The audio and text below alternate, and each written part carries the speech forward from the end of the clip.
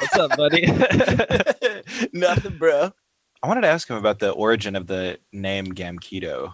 Oh, you should. Because it kind of sounded like when he started talking about martial arts, I was like, whoa. Oh, yeah, probably like dojo. I'll ask him that. Tell a joke quick, right? Something Did you family friendly. Ever hear the one about the physicist who flipped over his dune buggy? I think you told me this.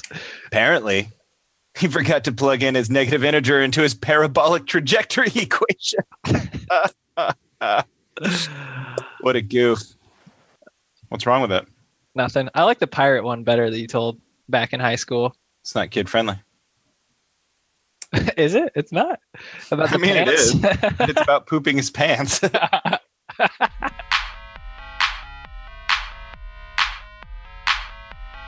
Game Dev Sports.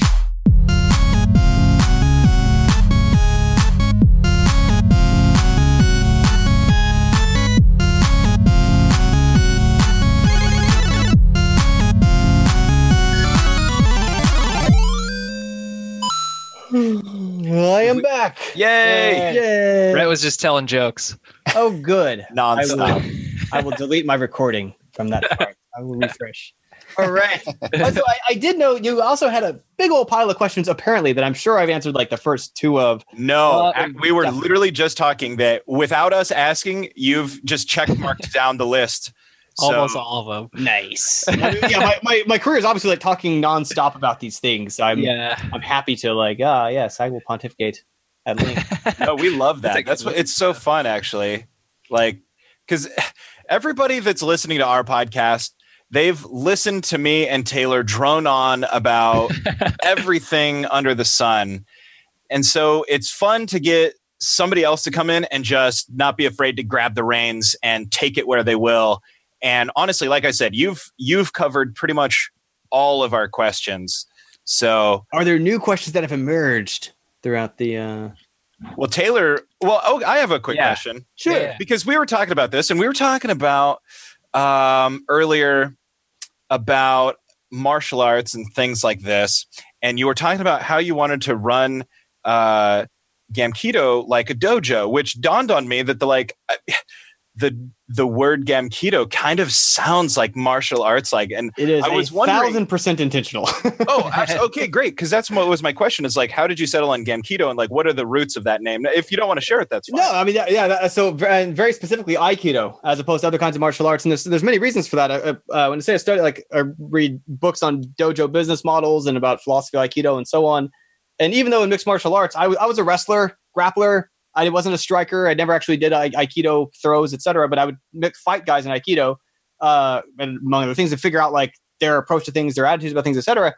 And one of the things that I sort of surprised me about it, because in wrestling, I was like, no matter what we did, it was really practice for like the competition. It's really, I like the practice the most. I found practice the most satisfying, just like going in there, doing it, building up good sweat, exercising, practicing these, drilling these, whatever. I like that the most. And then the competitions kind of take it or leave it. Like, if I could have just like sat out those, I would have maybe been happier and been like, look, I want to get in shape. I want to enjoy what I'm doing.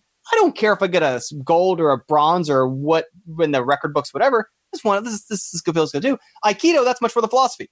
Like they literally, at least traditionally in the origin, there's some deviations in modern society, but originally Aikido is no competitions, no tournaments. It literally is people taking turns and like, it is my turn to throw you and you will practice safely landing this being thrown, and vice versa. Of like one of the books talks about like a wedding stone and a knife, of like we practice with one another in this way, and much the same part of in our club. Even though most of our people are fundamentally like technical game designers in their skill set, they mainly want to game design. They program well enough to not have to lean on somebody else and tug their shirt and be like, please implement this for me. But in order to do that functionally on a team, somebody else has got to kind of be doing some art and some sound, some music, whatever. So we kind of take turns doing that for each other, where it's like, okay, I'm not a pixel artist, but I'll help you do some pixel art in exchange. When I'm leading a project, you'll help do me some pixel art. And in this way, we're able to all practice the thing that we care most about because we help support each other. And like, I know my first choice wouldn't be to get thrown, but for someone else to practice that, I got to get thrown. And so we kind of have this sort of kind of community orientation around that. Again, like super non-competitive in terms of like, there's a progression through it. And we do have a progression. We got kind of analogous very crudely to belts in terms of like historical progression, level of polish, when to take our course, our video courses, when to try different kind of projects in our club and so on. and it's not strongly enforced. It's semi-optional. Some people kind of like have done something equivalent in the background, substitute, kind of jump right on ahead on the order. But very much it's the same sort of thing of like, okay, if you come and don't have any idea of what the heck to do, and there's this broad landscape of all the possibilities, we help narrow down to like, here's our white belt stuff, do these things. That's going to help you, give you the confidence and ability and comfort level to do these like green belt, blue belt, whatever. The schools all use different orders of belt colors anyway. Up towards our equivalent of like, okay, well now you've led a 3D project and a 2D project. You've made games in Unity, you made models, you made Photoshop stuff, you made games without an engine. Now you've got this core set of strengths and skills to build upon, and enough functional fluency in all of them to decide, okay, now where do I care to like move in the direction of? How do I want to think more strategically about it? But yeah, very much directly influenced from philosophy of Aikido. We avoid the E in the middle of making it game keto, partly because like, I don't know, I feel like it raises too many questions like, what's a keto? And there's kind of an answer in Japanese as to what Aikido, but like it's not spelled the same. And just wanted to be more of this, like part of what I liked actually was trying to figure out trademark stuff. Before I started, before it was Gamkedo, and I turned to Gamkedo and moved to California. When I started the company in Atlanta, it was named after my blog, which was hobbygamedev.com. So it was Hobby Game Dev LLC. And one of the problems with that is like hobby game dev is a descriptor. Like it's really hard to own the phrase hobby game development. And if you could, I don't want to and shouldn't. Like that's not a productive way to, like if someone's trying to patent like the word hamburger, like get out of here, don't do that. And so like when it came time to file a trademark, I was like, okay, well I need kind of a made up word. That's the easiest to protect. The domains are taken, the usernames are taken. You can ascribe it its own meaning in the same way that like Apple used to be a fruit, Google used to be a math number that no one cared about. Like you can give it this meaning because it's not a word in usage. And what I liked about Gamkedo was because it lost the word game out of it, you're not trying to break it down into existing words. It's just this thing, like apparently, so Haagen-Dazs sounds really highfalutin. It's not a word. That doesn't mean anything. It's literally started by like Americans who wanted to sound like highfalutin European umlauts in the name. It's just a made up thing that now we associate with like tasty ice cream because they've established that whenever you see that, there's tasty ice cream going on. And so that's sort of the same idea as to like developing Gamkedo, where early on it felt weird and awkward. And I still occasionally, like lots of people make the typo, they'll stick an E in the middle.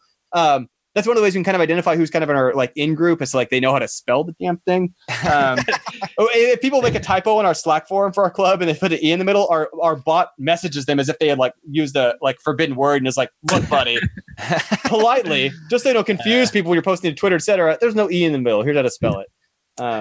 I've definitely tweeted at you before and misspelled it. Probably. We're just not a big deal for people outside the group. But that's again, it's one of these like signs like okay. Yeah. 3 strikes and you're out. New system starts today. All right.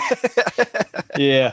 Yeah. And again, like I mean, but the idea of like strikes and you're out again plays right back into this Aikido philosophy of like it's not something designed to be pushing people out who want to do it. It's really like I don't care your age, I don't care your physical health. We're gonna do the things. You're gonna be participating. You're doing it. You're benefiting from it. You're getting what you want out of it. And like we're super non-competitive in part because part of what I think chews and grinds people up is that stress over like I have to be the best or why am I doing this, which has this negative side effect of then part of how like classrooms work like structurally, right, is that they create these bubbles and it's like, okay, you're only going to compare your 9th grade work to 9th graders. You're only going to compare your senior level college work to senior level college work. And as soon as you get out of that wall and you're like, oh my God, there's people who've been doing this for like 45 years that like might be competing for the same job I'd really like to have. You lose that ability to work across skill levels, but we really thrive on our projects have our 7-time project leads and our people who've been doing it for 9 years and whatever, right alongside someone who just joined, just took my video course, fumbling their way through stuff. And they learn a lot from each other in this way that we would lose if they didn't feel like they're on the same side, if they felt competing with them, compared to them, rather than like, hey, can you help me do this better? And like, they'd love to, because we're the kind of community that realizes everyone there got there by someone else being helpful to them. That's awesome. That is awesome. So, what types of games do you like playing the most? Like, is there a type of game that you feel like is more fun than others, or even a type of game that like tends to excite you and like recharge your professional fuel tanks more? Yeah, my cop-out answers, I'll drop some cop-out answers and give like maybe answers people actually care to hear.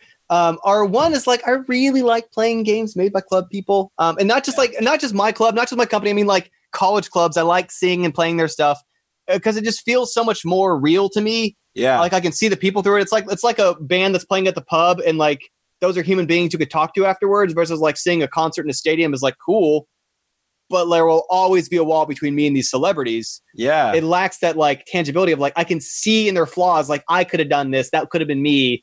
Interesting, how might I have done it is a different conversation than like if I have an opinion like how Assassin's Creed should have been made. There's a bajillion budgetary, political, internal that got made the way it did for reasons that I just cannot struggle through. The other cop-out answer is like old games. I still like Symphony of the Night. I still like GoldenEye 64. I still like Bubble Bobble. I still have some of those on like easy to play setups or whatever.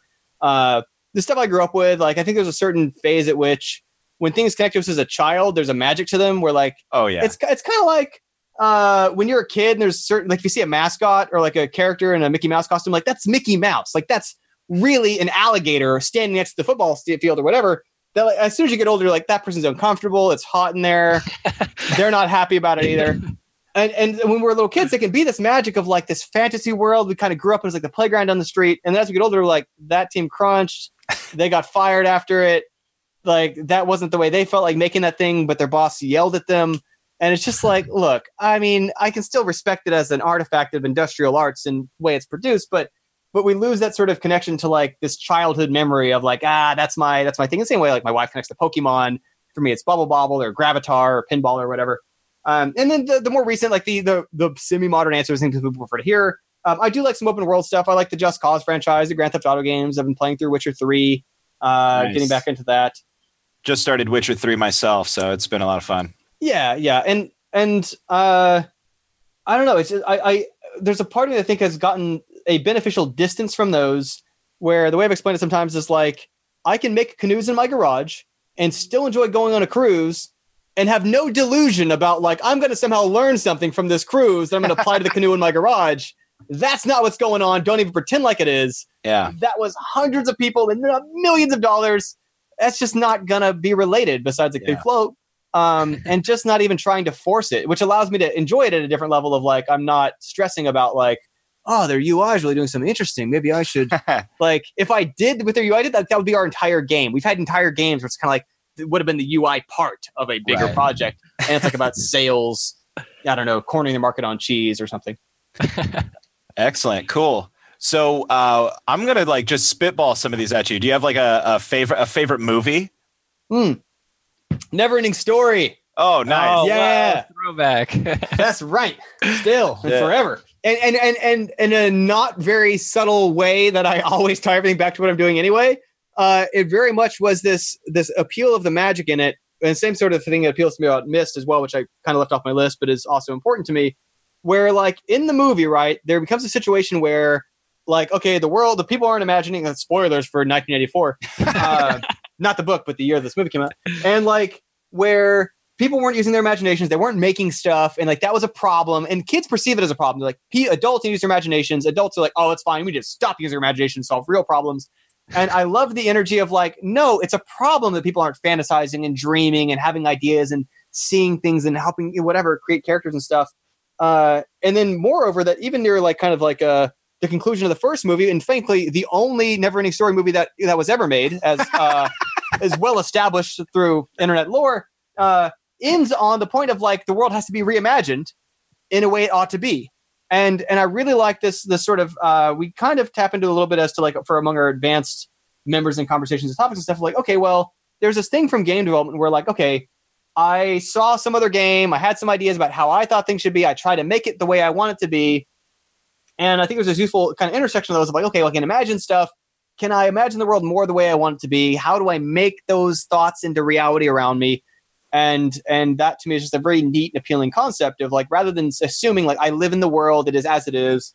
There's this kind of classic Steve Jobsism about like, and obviously he had like billions of dollars and connections to founding of this company, et cetera, and a totally different scale than the rest of us in life.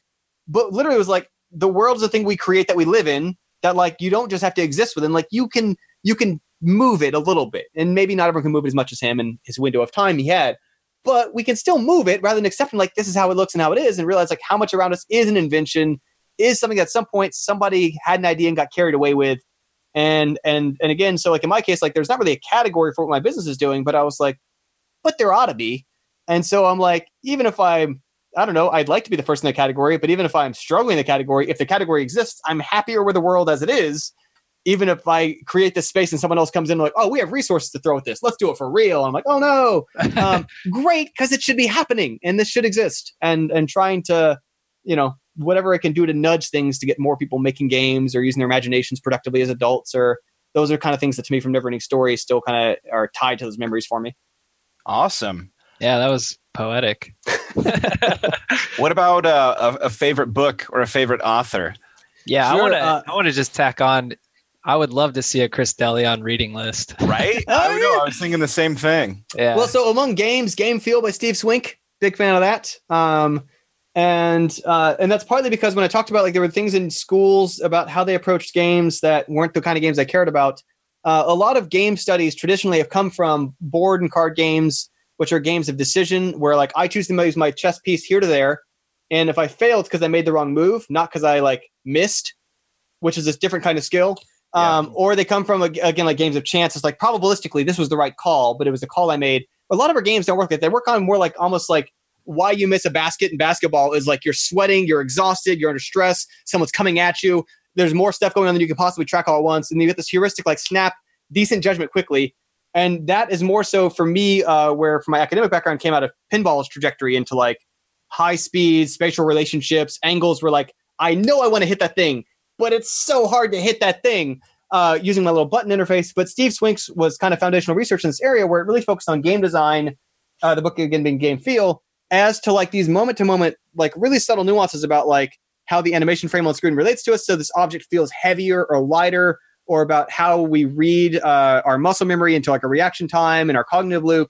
And it deals with these games as this artifact, which cannot be directly simulated by games, board games, strategy games, for that matter, storytelling games, which not anything wrong with any of those, but those are lenses into very particular parts of games or aspects of games or kinds of games in a way that for me was ignoring stuff like I liked Pac-Man and Space Invaders and Missile Command and Mario and these other kind of action-y movies, stuff moving around games.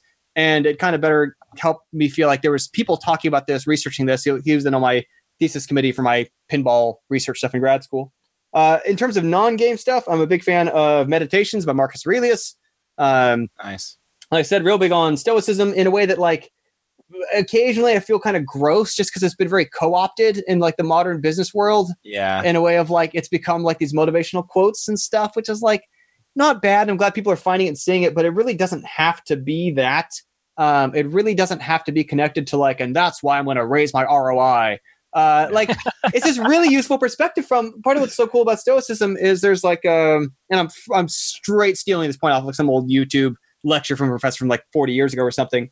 Is like Stoicism's like key people, and I'm going to blank a little bit on the name. I think Epicurus maybe is the other key example, but like Marcus Aurelius was like Roman emperor, like head of kind of everything by just position in life.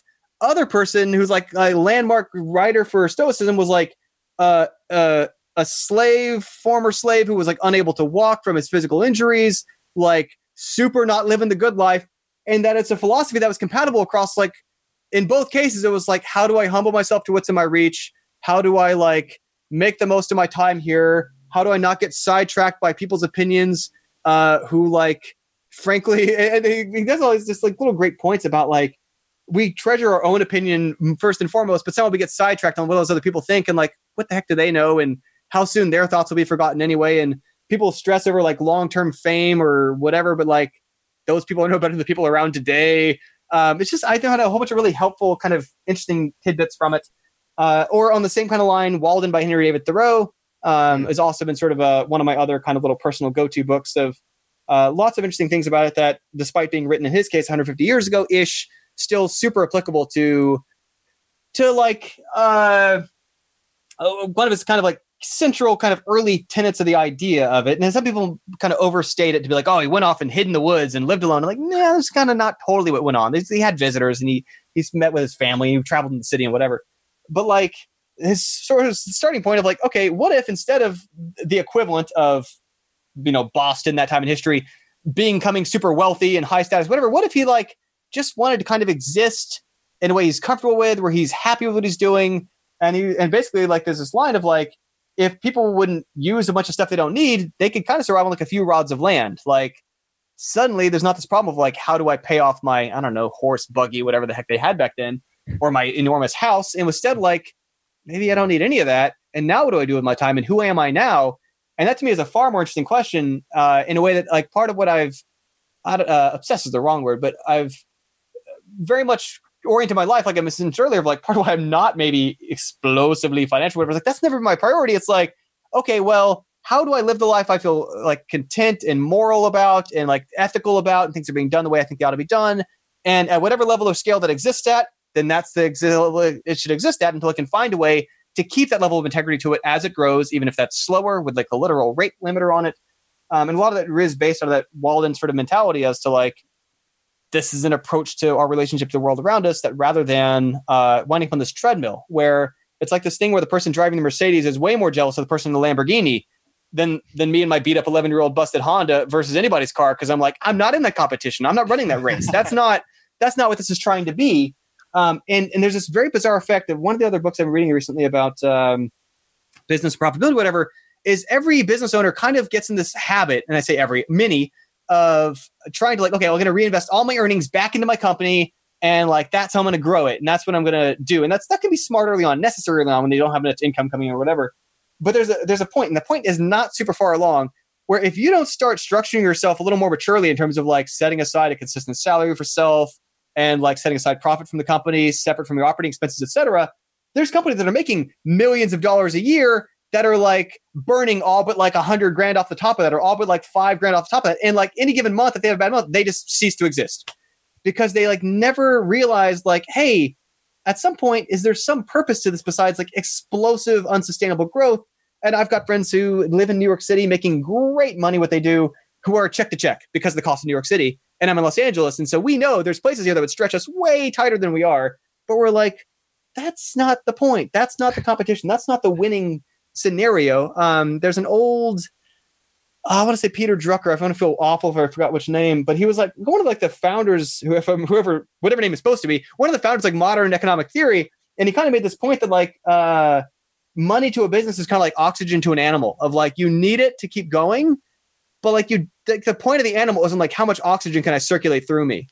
Like that is in no way the superior animal, because it's like funnels in so much air and pushes out so much CO2. Why the hell is that animal there, and what's it here to do? And as a business, that's so many people lose track of it, like, well, to pivot towards maximum profitability or maximum revenues or whatever. And they completely lose all touch with like, why did this exist in the first place? And that's where I didn't feel like when I was on board the university scale path for this, I was like, okay, I get the mission of this. I'm on board with the mission of this. The scale of cost at which this operates, I think, is contrary to the fundamental purpose for which this thing existed, at least within my particular field. Again, not to bash on university in general, or again, it's still the right answer for some people's path, level of investment, priorities, opportunities, and situation, and so on. Not to hate on that, but just to say I want to be able to help a lot of other people who otherwise are just not, they're at a different phase of life where they don't want to relocate for a few years, where they don't feel like that's a smart economic trade-off for them to be making long-term. Absolutely. Dang. Awesome. Yeah. Okay, last one in this series of questions here. But do you have a favorite band or artist or album, something along those lines? Sure. Yeah. So I still listen to Linkin Park. Nice. And fairly unapologetically. There was a point earlier in life where I was kind of like disclaiming this, and maybe it was because I was online dating and had a lot of people be like, "That's a deal breaker." And that is something that like. Obviously, like it was music we listened to at wrestling practice, and so again for me, it's like hook into this point in my life earlier. Or for many years, also in college, I listened to old NES music. Like I'd pump up for taking a test, but listen to like Mike Tyson's Punch Out. Nice. And be like, yeah, that was that time when I fought someone twice my age and 4 times my weight and won. Gotta kind of get in that headspace. So I like game music. I like that it's easy to listen to the background. And aside from that, I mean, that's kind of otherwise. I think like a lot of people in the background, I will just find some sort of miscellaneous 24/7 study beats, jams to concentrate whatever electronic mixes in the background where I don't really care what it is, as long as I don't have to keep thinking about like not this album or like there's no lyrics to distract me or whatever. That's why those are so popular. You just turn them on, let it go. Yeah. And there's hardly ever anything bad on them. So yeah. Although there was some sort of thing that like was labeled as instrumental, and so our club is like keeps things family friendly, and that's for all kinds of reasons. We have occasional younger members will come through, siblings or whatever. They want to show their work to friends and family or recruiters. but we have a channel where we share music, we listen to while we work. And I shared this one that was like labeled as instrumental. And when I later listened to it all the way through this very long mix, there's a whole bunch of really awful language near the end. And I was I should have vetted 100% of this enormously long music compilation before I stuck it on our family-friendly forum. It's now buried in history, so no one's going to find which one it was, but shame. Oh, we'll find it. Yeah. What about, real quick, what about fiction books? Oh, yeah. Never Ending Story by Michelinda is an easy answer. Okay. But let's see, as far as, other than that, because the other things off the top of my list are other non-fiction books. I might have to dig longer for that. I haven't been reading fiction in a long time, so I get it. Yeah, me neither. I will say I really liked the Myst books. There were 3 books now they're often released as kind of a compilation set. They were co-written by one of the original Myst developers along with a professional writer, so it's actually like well written and very true to the canon in a way. You mean like Myst the video game? It's based on Myst the video game, but it's 3 books and it tells kind of the backstory of the main character Atris and people in their family, and it better kind of spells out kind of the rules of their universe and their IP. That's cool. Part of what I've always appealed to me about Myst was that it was for once like not a film IP, not a toy IP, not a TV IP. This is a video game. This started in video games. This stayed in video games. This is a video game concept. And moreover, not an absurdist one. I like Joust. I like Mario, but like clearly those are not designed for story. They're not trying to create anything even vaguely coherent. But like this really nailed it on both axes at a time when like nobody else was.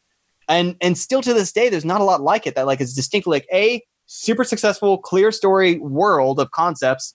Games originated. And not, like I say, surrealist, absurdist silliness, which is fine and has its place, but like is very different from what this is. Did you read Ready Player One? I did. There is obviously it's lots of pandering. Yeah. But I'm the person it panders to, so parts of it I was like, pander to me, yay! I think in a way that same reason as to like. Lots of early games have some problematic things going on culturally and so on from different times, from creators who were born in different times, from stories that are historically and highly antiquated being kind of echoed. I think in the same way, it's got some of the same kind of problems necessarily because of its kind of subject matter focus. And I simultaneously acknowledge those and also kind of appreciate what it did in terms of like trying to really kind of do this hodgepodge of thing where I think some people really... miss the point's not fair, but like they would be like, oh, how come Iron Giant has rocket fists? And like these people never played modded Quake 2. Because I'll tell you, we had like Powerpuff Girls running around. We had like no one has any respect at all. And like at least again, like the fan community, like they love it enough to like okay, back then people would steal Maya, would like go to painstaking like make dozens of animations, model their own character, low res texture map, and low everything for these characters to remake these characters they love. And just like drop them in as like player models for like Quake and Quake 2 and whatever. And that was because like I just wanted to spend more time around Mega Man. I know it didn't shoot rockets. Like that's not the point. And I think there was probably I can't find it on the internet, so I can't prove a thing. I'm pretty sure that at some point there was an Iron Giant like modded MD2 file to like run around and like murder everybody with. And we know that's not the character. That's super not the point. There's probably like an Atris from Myst running around murdering people, which again is like doesn't make any sense. But like. Oh, but I love it so much. So I think I thought actually did that well by how the absolute irreverence players had to like, it's cool. And tapping into like, that's the side of the world, whether or not the people watching the movie recognize like that's been going on for generations. Yeah, true. That's a really good point, actually. Well, shoot. That's literally the bottom of our question list. We just burned through all of the stuff about Gamketo and indie dev in general, and then of course all of our greatest hits list from here. So again, because I might reuse this discussion on my side too. Have you ever answered the questions from your side, like your favorite books, your favorite games, etc., or at least maybe I only use that part from my side? From our end, it's probably been just a hodgepodge because we've been going since early 2017, and we have released an episode a week since then. Nice. Yeah.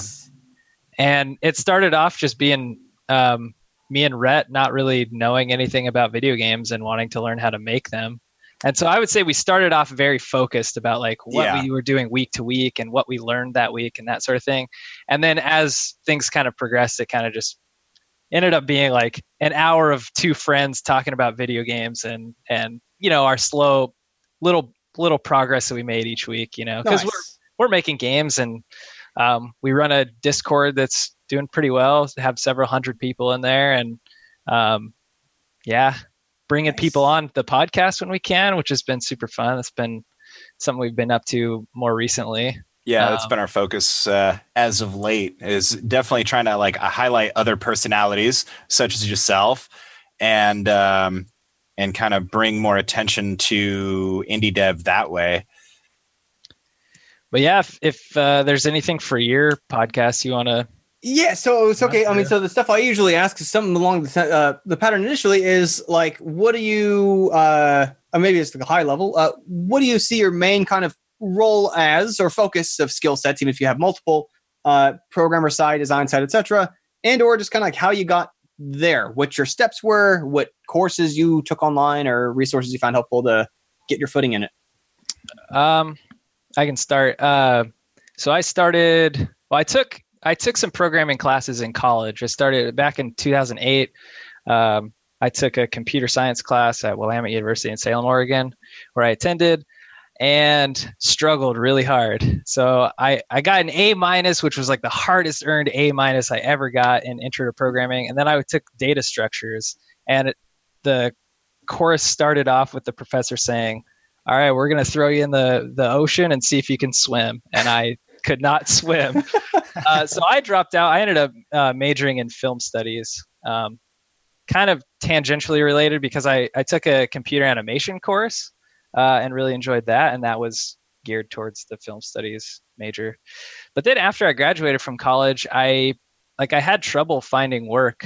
So I got basically some tech support type jobs that were paying like just barely over minimum wage, and so I work for Garmin, the company that makes GPS, and they have an educational assistance program.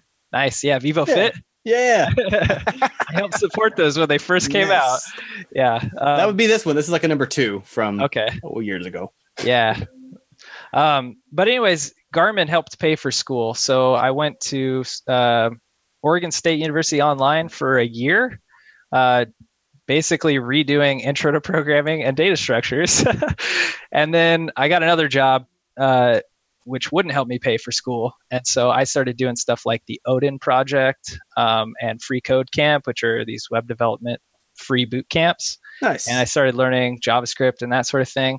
Honestly, my first intro to game programming was I took your free Pong course. Hey, codeyourfirstgame.com, which is actually totally unrelated to the trademarked game Pong by Atari. Yeah. It just happens to be a 1970s genre of game with paddles on each side of the screen and a ball that you try to get past them. It's kind of tennis oriented. That did not sound scripted at all. No. Totally unrelated to any trademark properties. That was a time when like chips were sold specifically to play that style of game because it was a whole genre. Yeah. Right.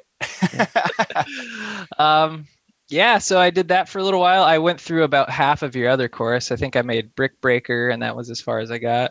That's the important part. Yeah, which by now I've made Brick Breaker like 5 times. Nice.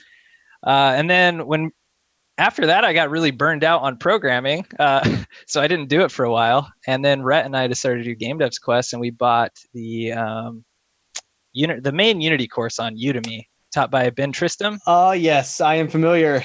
And so I ran through that whole thing. It took about 8 months. Nice. And that's kind of where I'm at. So with the work that I do some programming, a little bit at work. I do a lot of PowerShell scripting, and I work for a library, and I manage the catalog system there. And so I do a lot of basically reports, querying our SQL database and getting information about like what types of items are circulating and that sort of thing to our staff. But that was kind of how I got started. And now it's just been for the last like year and a half streaming a lot of Unity game development and Pico 8. I've been doing a lot of game jams with Pico 8, which has been fun. Yeah. So I would say my primary role is programmer, although I'm kind of taking on that role recently of putting it all on myself. And so I'm learning pixel art, which has gotten immensely better over the last 8 months or so. And yeah, your Iceberg 2 pixel art is on point. Yeah, I just finished the low res game jam using Pico 8. And our first game jam we ever did was for the climate game jam. We made this game called Iceberg, where it's literally you don't do anything. You just open the game and there's this iceberg floating in front of you and you're watching it melt. And so the only thing you could do in that game is watch it melt and contribute to global warming, or you can click exit and then stop emitting CO2 or whatever. I don't know. So I made a sequel to that game, which is basically you and Donald Trump running around on an iceberg, and if he catches you, the world is doomed. So nice. That was done in Pico 8. That's fairly accurate. The science checks out. Right. Yeah, so there's my side. Nice. Awesome. Yeah. My path to this is completely different from Taylor's. In fact, like my living that I've made my entire life has never been anything technical related.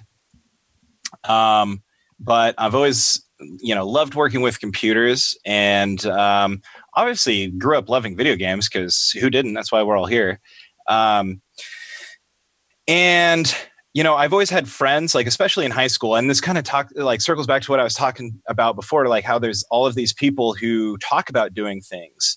And I found myself always wanting to do something, wanting to make something is like the broadest term that I can put it into. I just want to create things. And I found myself running in circles with lots of talkers, and they just talk themselves up into a fit, but then not a single person wants to take that first step. But Taylor has always been a doer, and we've known each other since high school. And it's like, hey, you want to play in a band? Yeah, all right. So we did that. Hey, you want to do this? Yeah, all right. So we did that. And, we tried, there was one time a couple years ago, it's like, hey, I've been really wanting to make films for a while. You want to make a short film? Yeah, all right. So we did that. And and then shortly after, that's kind of when we discussed this idea. It's like every time we would brainstorm our film, we had such a blast just talking about it. And we'd always say at the end of it, like, man, we should have recorded that, because I've been doing podcasts now for several years. And I just love talking, apparently.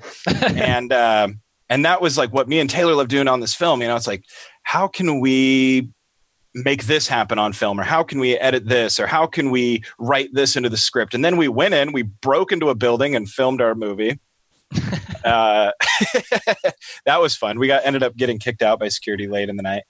And and then later on, Humble Bundle was selling this, this game developer bundle. And it included like ClickTeam Fusion and Pixel Edit and Marmoset Hexels, which is like one of my favorite graphic art programs. And I don't know, a couple other things. I can't remember what, some lighting things.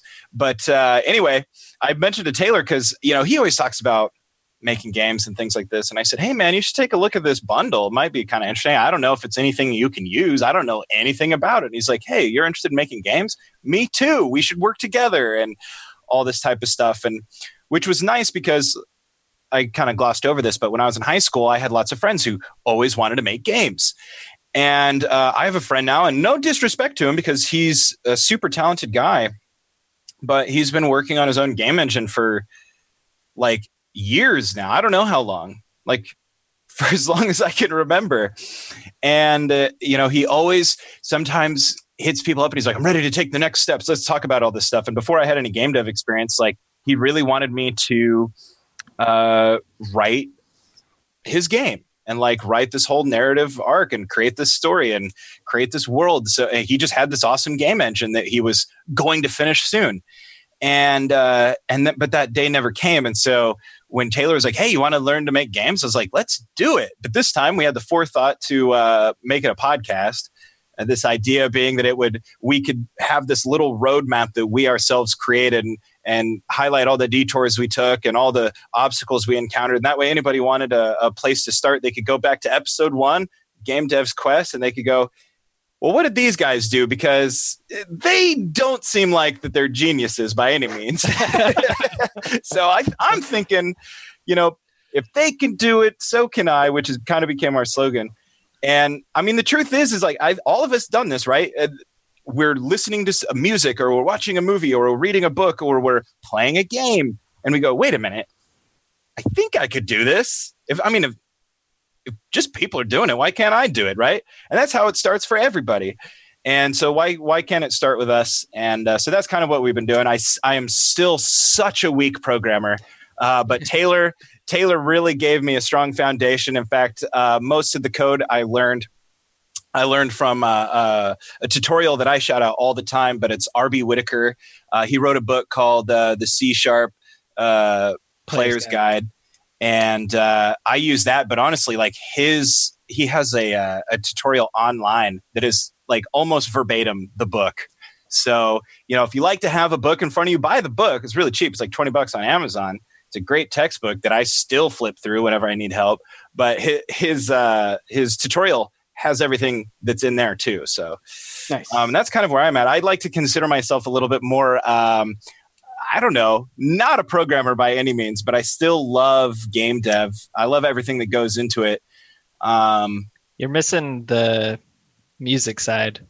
Rhett is great with Fruity Loops and nice. Excellent. Yeah, I'm okay. I'm not great, dude. I think you're pretty okay. good, man. I mean, 10 years of just like fumbling around Fruity Loops, I finally figured out how to make some things work. Just like people with Unity nowadays, if they never like buckle down and take it serious, they just have this amalgamation of shortcuts and figured out the interface. But yeah, no, I that's kind of where I come from. Everything is music, kind of like a professional musician, pseudo-professional musician. And what? Why are you laughing about that? He's laughing at the pseudo part because you're legitimate. No, you are a professional musician. Yeah. You've been paid to play music. That is the qualifier. That's it. And somehow I'm like the least qualified person to do it. See, everybody that I play music with, they like have their degree is in flute performance or whatever. Not flute performance majors, but you're getting up there and doing it. It's all just this, like the whole thing we've been talking about. Right. Like, yeah. What is stopping people from doing it? I remember when you just got put on the drum set for whatever the last performance you did, and you were like all nervous about it, and then you just hammered out like 15 shows or whatever. So 20 something, but yeah. Who's counting? I mean, but what's funny is how bad it was compared to if they had their routine drummer there. But well, I bet a lot of the stuff. So I've worked with some very professional audio people, and there's things that audio people can pick up on of like, that's 22.5K. That's that bit rate. That's not going to work here. And I'm right, just like, what are you talking about? Like, oh, it's like a high. The file quality is high, but it got compressed somewhere along the line. I'm like, how can you tell? Right. I know. Someone who doesn't do these things, like I'm just like, oh, it's a drummer. He's drumming. This is amazing. Like that's my level of, Right. Yeah. See, and that's kind of, I don't know. There's a whole tangent there too, but I come from everything from the same way that I came from music, which is this like punk rock school of just like do it yourself. There in the age of the internet, there is not a single thing that you can't learn if you're willing to look. And I hate to say this, and I don't want to bring anybody down, but like one of the things I hate the most is like 0 effort questions. It's like, did you Google search before you ask this? Because your question, if you copy and paste it from this Reddit forum into Google, you will find 1,000 answers that have everything you need. 90% of my job, dude.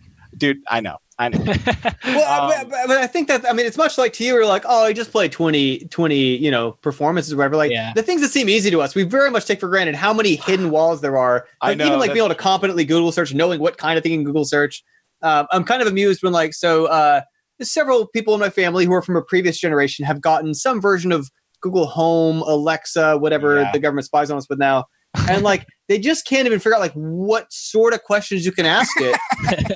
And like it's like and like they'll be like, oh, when's the game? And I'm like, look, it's got no idea what you're referring to. And we're so but like it seems intuitive to us of like I know exactly how to phrase my question. That's a good it's like point. your SQL searches, Taylor. It's like we know how to ask Google in a way that's going to shake the question out of there because we know what's in there and how to ask it for it. But that's a good point. Like my dad, he uses his Google Home for like his like, I guess, flash briefing or whatever it's called on Google, his like daily like news bites in the morning and then the forecast, and that's it. And he literally asks it if he needs a jacket today. That's all he asks. Like everything else is just like beyond his scope of asking questions of this all-knowing prophet.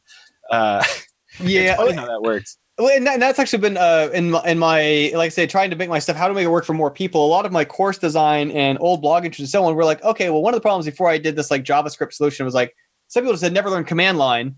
And so I'd like a blog article was like 3 pages long about like, here's how to change directory in command line. Here's what an argument is in a command line. Because I realized how many people were slamming this brick wall of like, I'm sorry, I never had to use Unix, or like, I never had to navigate DOS. Therefore, none of the free resources out there worked for them. Because of this missing step ladder of like, oh, that's where you're stuck. Yeah, true.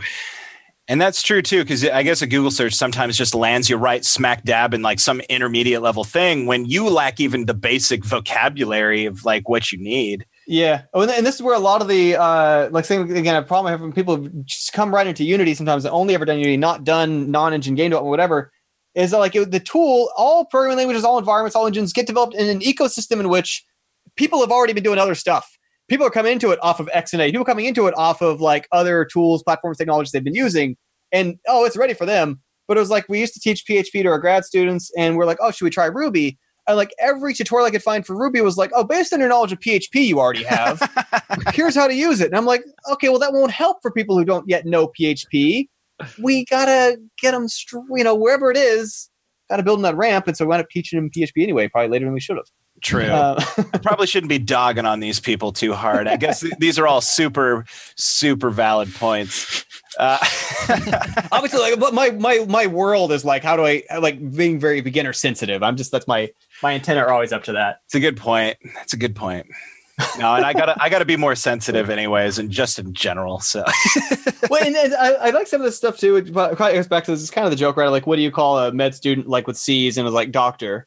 Like when we're on the like wrestling team or whatever, like some people on the wrestlers like weren't so great or newer to it, still like had a huge upper hand on somebody who like had never done athletic combat. Yeah, of like we can stop a fight, we can handle somebody, we can hold somebody up because like they've got no drilling, they've got no preparation, they've never even crossed their mind to sweat this. And everybody, like, even if you're doing it on a range of like, oh, but I'm not like the world's best musician, like, yeah, but you're a musician. Like in a way, a lot of people just like aren't. I know, that's true. See, the thing people always tell me getting off stage, I'd be like, oh man, that show was a bummer. And they'd be like, yeah, but none of the people in the audience that paid to be here are doing what you're doing right now. So like, yeah, Laura and I have this problem when we watch like America's Got Talent or whatever. And I'm like, look, the person sang opera. I can't evaluate that on any kind of spectrum. They could be the worst in the world at it or the best. And I literally can't filter upon like, yeah, it sounds like opera to me. Right. Yeah, pretty cool. Yeah, I guess it's kind of like a Jackson Pollock painting, right? It's like to some people, it's like, yeah, I get it. He threw paint at a canvas, but to other people, that's really something. Well, so actually, I really like the Pollock example because my dad's the only thing he likes about art museums is that like I like them, and he's on the same sort of camp of like, what's the couldn't you have done this when you're like 4?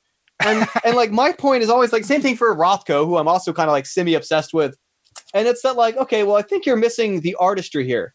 Like, this person didn't just paint a rectangle. This person didn't just splatter paint. They got someone to pay them millions of dollars to put it behind ticketed admission that people travel from around the world to look at. Do that part. Your 4-year-old can't do that. You can't pull that off.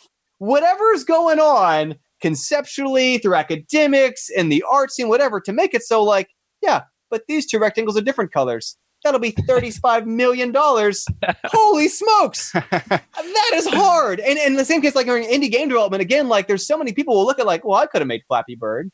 And it's like, right. Flappy Bird was 2 things. It was this piece of software, and then it was this thing that everyone in the world knows about. Yeah. And that's excruciatingly not a straightforward thing to navigate, position, even with all the luck in your favor, to pull off. There's a different bit of machinery. And that's why I'm so bummed out with our current culture that we have online with just like critique culture, I guess, where all of a sudden everybody's a critic because everybody has a voice because they have a Twitter account or whatever it is. And what people do, rather than like finding the like silver linings and all this stuff, they're like, well, you know what? I could have made that, or I could have done it better. Like we get all these people wanting to refilm The Last Jedi or whatever it might be. Or I just read a review, like, I just watched the movie for the first time recently, Bright on Netflix, which I thought was a totally fun, light romp, and critics just ripped it apart. And I was like, you know what? It's so much easier to say something negative about whatever it is than to just find that like one ray of golden sunshine in that movie. Because to a bunch of people, that movie is going to be fun.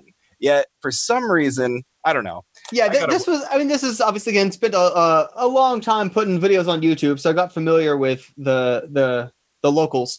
And it really it's like, and this is obviously not to give myself too much credit because it was small. I mean, I have some high viewership stuff, but it's viral videos I did a while ago.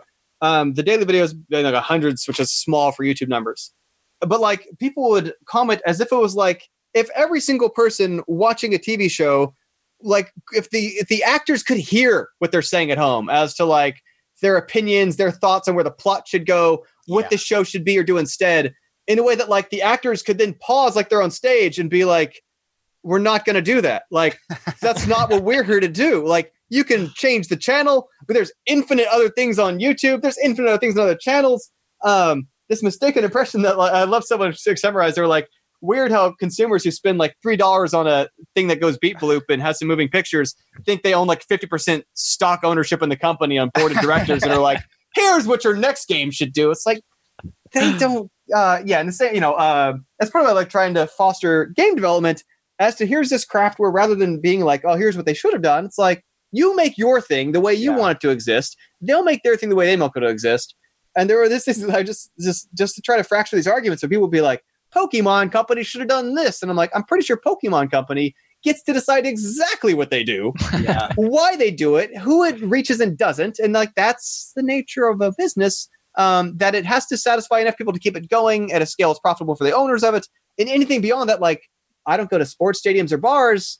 I therefore don't think they should be torn down. I'm like, someone else apparently that appeals to spend immense amounts of cultural money on. All right. Yeah. That's a great point. Yeah, I don't know. It's interesting. Yeah, definitely something I contend with often. I think probably all of us do is that dreaded imposter syndrome. So anytime I start talking about myself, I'm like, but I'm not a real this. I'm not a real that. I've only been paid to do it. I've only spent like years practicing it. But how did I dupe them? That's the question. And this is after I there was an article some years ago, like when I'm Googled, one of the things I turned up from, they were interviewing game developers who had been reasonably recognized, accomplished somehow about like imposter syndrome for, I don't know if it was Kotaku or Polygon or something, but like I'm interviewed in there partly because like I had worked for World Rights Company, I had made this like best-selling iPhone game, I was on the Forbes list, but like when I was making levels for Boom Blocks and like I had programmed my own tool for doing that inside the studio, I still just like, I don't know, it seems like anybody can do this. Like I'm putting the blocks around and like there's some animals and I kind of iterate on it, whatever. But after I left, I discovered a couple years later from one of my coworkers, they dug through my trash area to take the levels I had discarded, be like, we're sticking all of these back in the game. We need these. We're going to use all of these. And I was like, no, design process is like having waste of your not as good stuff, but they were still like, we need these. And I was like, maybe I'm okay at level design or whatever it was I was doing there. Maybe there's something there. Yeah, no matter what, no matter what you're doing or what credibility or credentials, whatever, again, people either just feel like, oh, that's not them, or they don't earn that, or it's bizarre. And it really doesn't go away anymore. Like I said, some companies grow enormous and are still like somehow not profitable because they just kind of didn't have a reference frame besides that sort of slow boil. Right. Yeah. Yeah. Yeah. Well, shoot. I don't know. You have any other questions for us, or? That's a good. So the other things I'll often ask, one's a trivial one, is like, hey, shout out to websites, game names, Twitter handles, stuff they should follow, look up to either see your work or follow your thoughts, etc. Obviously, shout out podcast explicitly. Absolutely, yeah. So yeah, if you guys haven't figured it out, if you're listening to Chris's stuff, we host a podcast. It's called Game Devs Quest. It's available on iTunes and many other podcast platforms, and it's kind of our number one product at this time. And, we like to tell people it should be for entertainment purposes only. But if people are really genuinely looking for a place, figuring out how to start in game dev, like seriously, go back to episode 1 and just take a gander through and see if it suits you. Those first couple episodes are pretty dry, but like we like to leave them there because that's how everybody's beginning product is. It's kind of dry, or it might not be exactly what you want it to be. And we're trying to be as transparent as possible with the process along the ways. And those opening episodes, we talk a lot of time on working on game dev, learning code, learning to, put pixels on a screen and animate them and do all this type of stuff. But we're also learning how to do a podcast together. Because while I had a lot of podcasting experience, Taylor had none. And we started recording our podcast before we actually even had a podcast. And so you get to hear us talk about how we made the intro music for it and how we did the album artwork for it. And then you get to hear us talk about brainstorming some game ideas and how we implement those, and how we abandon projects with never a thought afterwards. So an important skill. Being able to quit stuff is an underrated ability. I think so. Yeah. I can't say no to anything. So that's true. I just take on way too many projects, and then I'm just like in over my head completely. Like, okay, where do I start with this one, and then I just ghost the other ones, to use a modern. If it's important, it'll find its way to the back of the stack. Exactly. I was going to say, if anyone's interested in checking out our games, we have an itch page, gamedevsquest.itch.io. For a while, I was doing McFunky Pants, one game a month. I did 6 rendition of those. Nice. So you could see all of those in their glory. Everybody who's listening to us on the GDQ side of stuff, McFunky Pants is one of our mentor in residence with Gamketo Club. Yeah. Krister Kaitila. He's one of my favorite people. He's so nice. He's so wonderful. He really perfectly fits our kind of, like I say, our non-competitive culture and jibe of he's super experienced, but is like super patient with everybody and understanding, and like always trying to like, okay, like it doesn't need to be a stressful thing. Doesn't need to be. Yeah. That was like the whole point too. We of course were there for the Enjoy Game Dev conference. Oh yes. And at enjoygamedev.com. The video is still available. Oh, nice. Awesome. Both your and his presentation were my two favorites. It was so fun.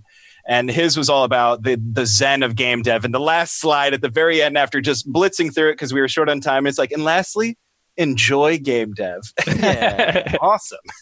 Yeah. And he runs that with me. So really podcasts, both obviously like what y'all are doing with like walking people through that process and so on.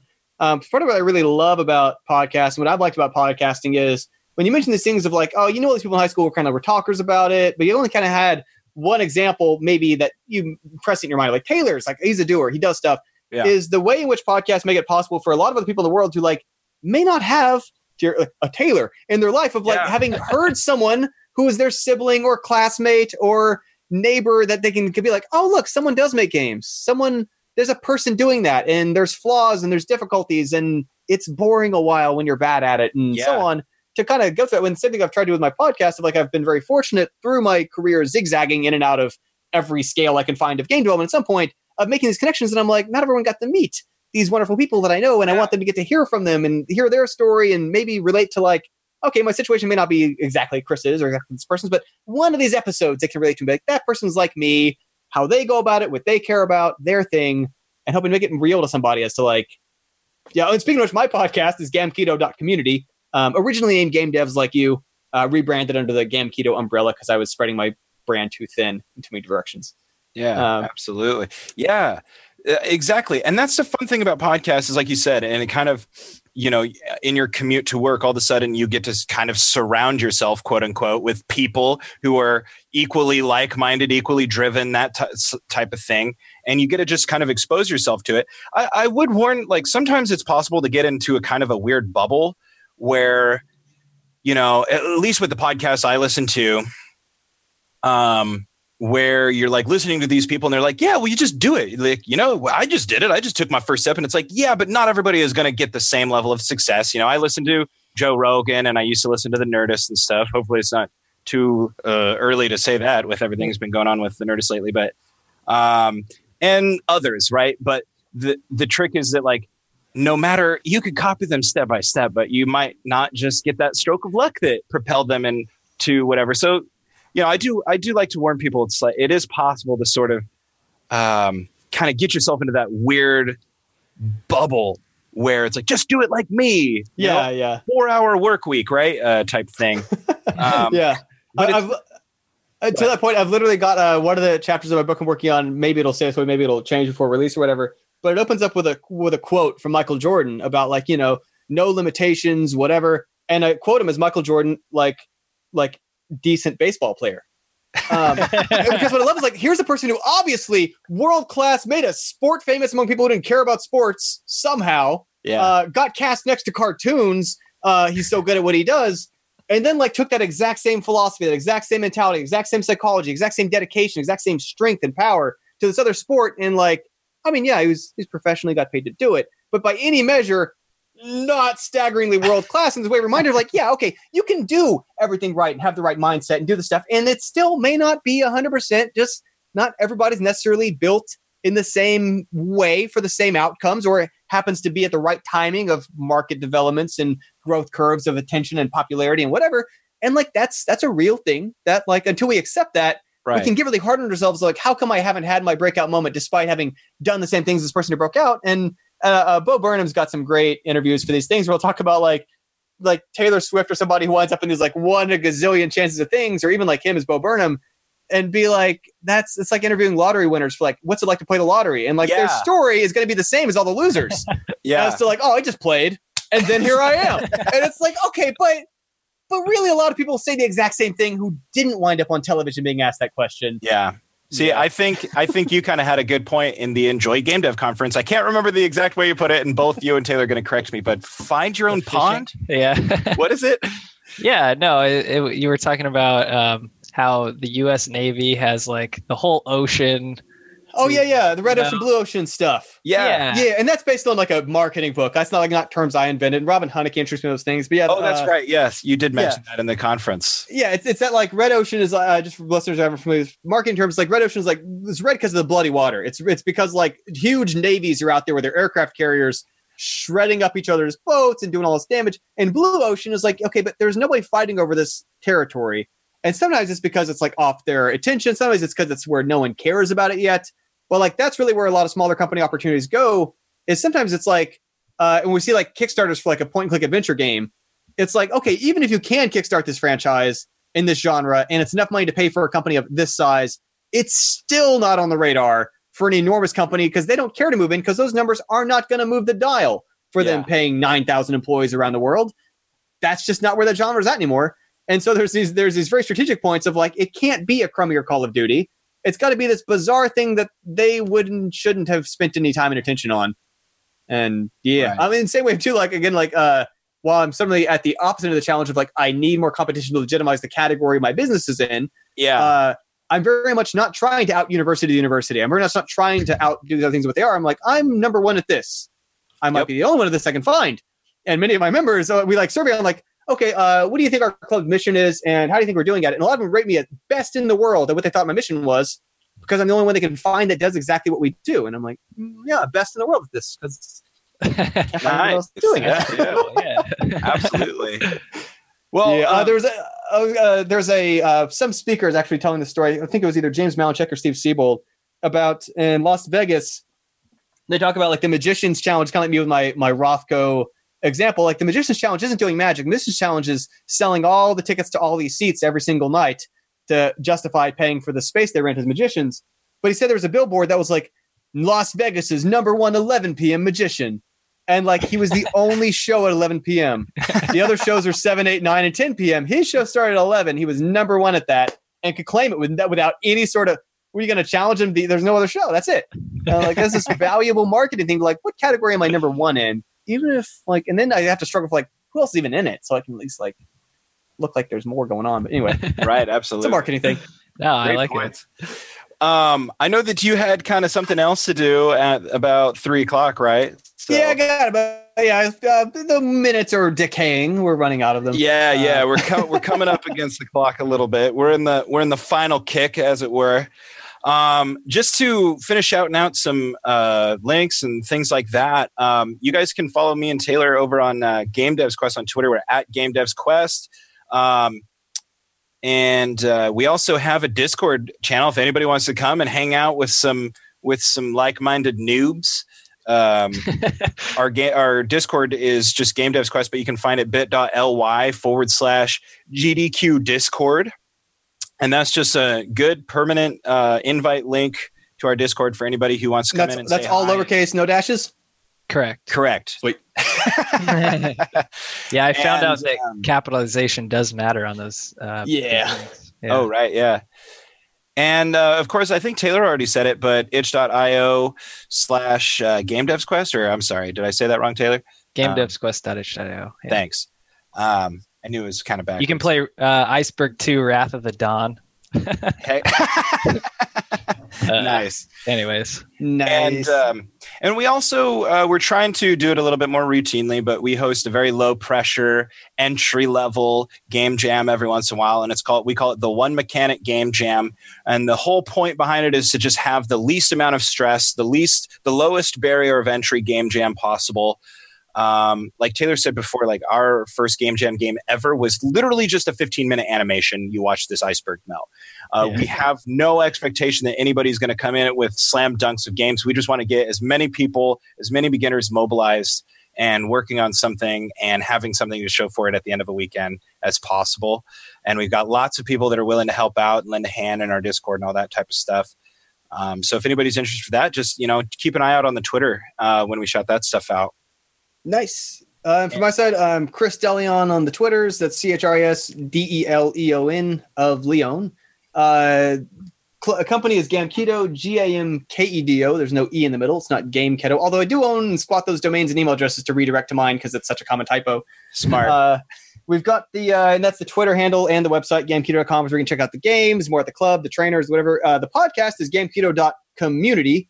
The website URL is just gamekedo.community. Redirects to some libsyn where I host my stuff page. Likewise, there's a games link from gamekedo.com if you want to check out the 50 some odd games released in the past 2.5 years from that club.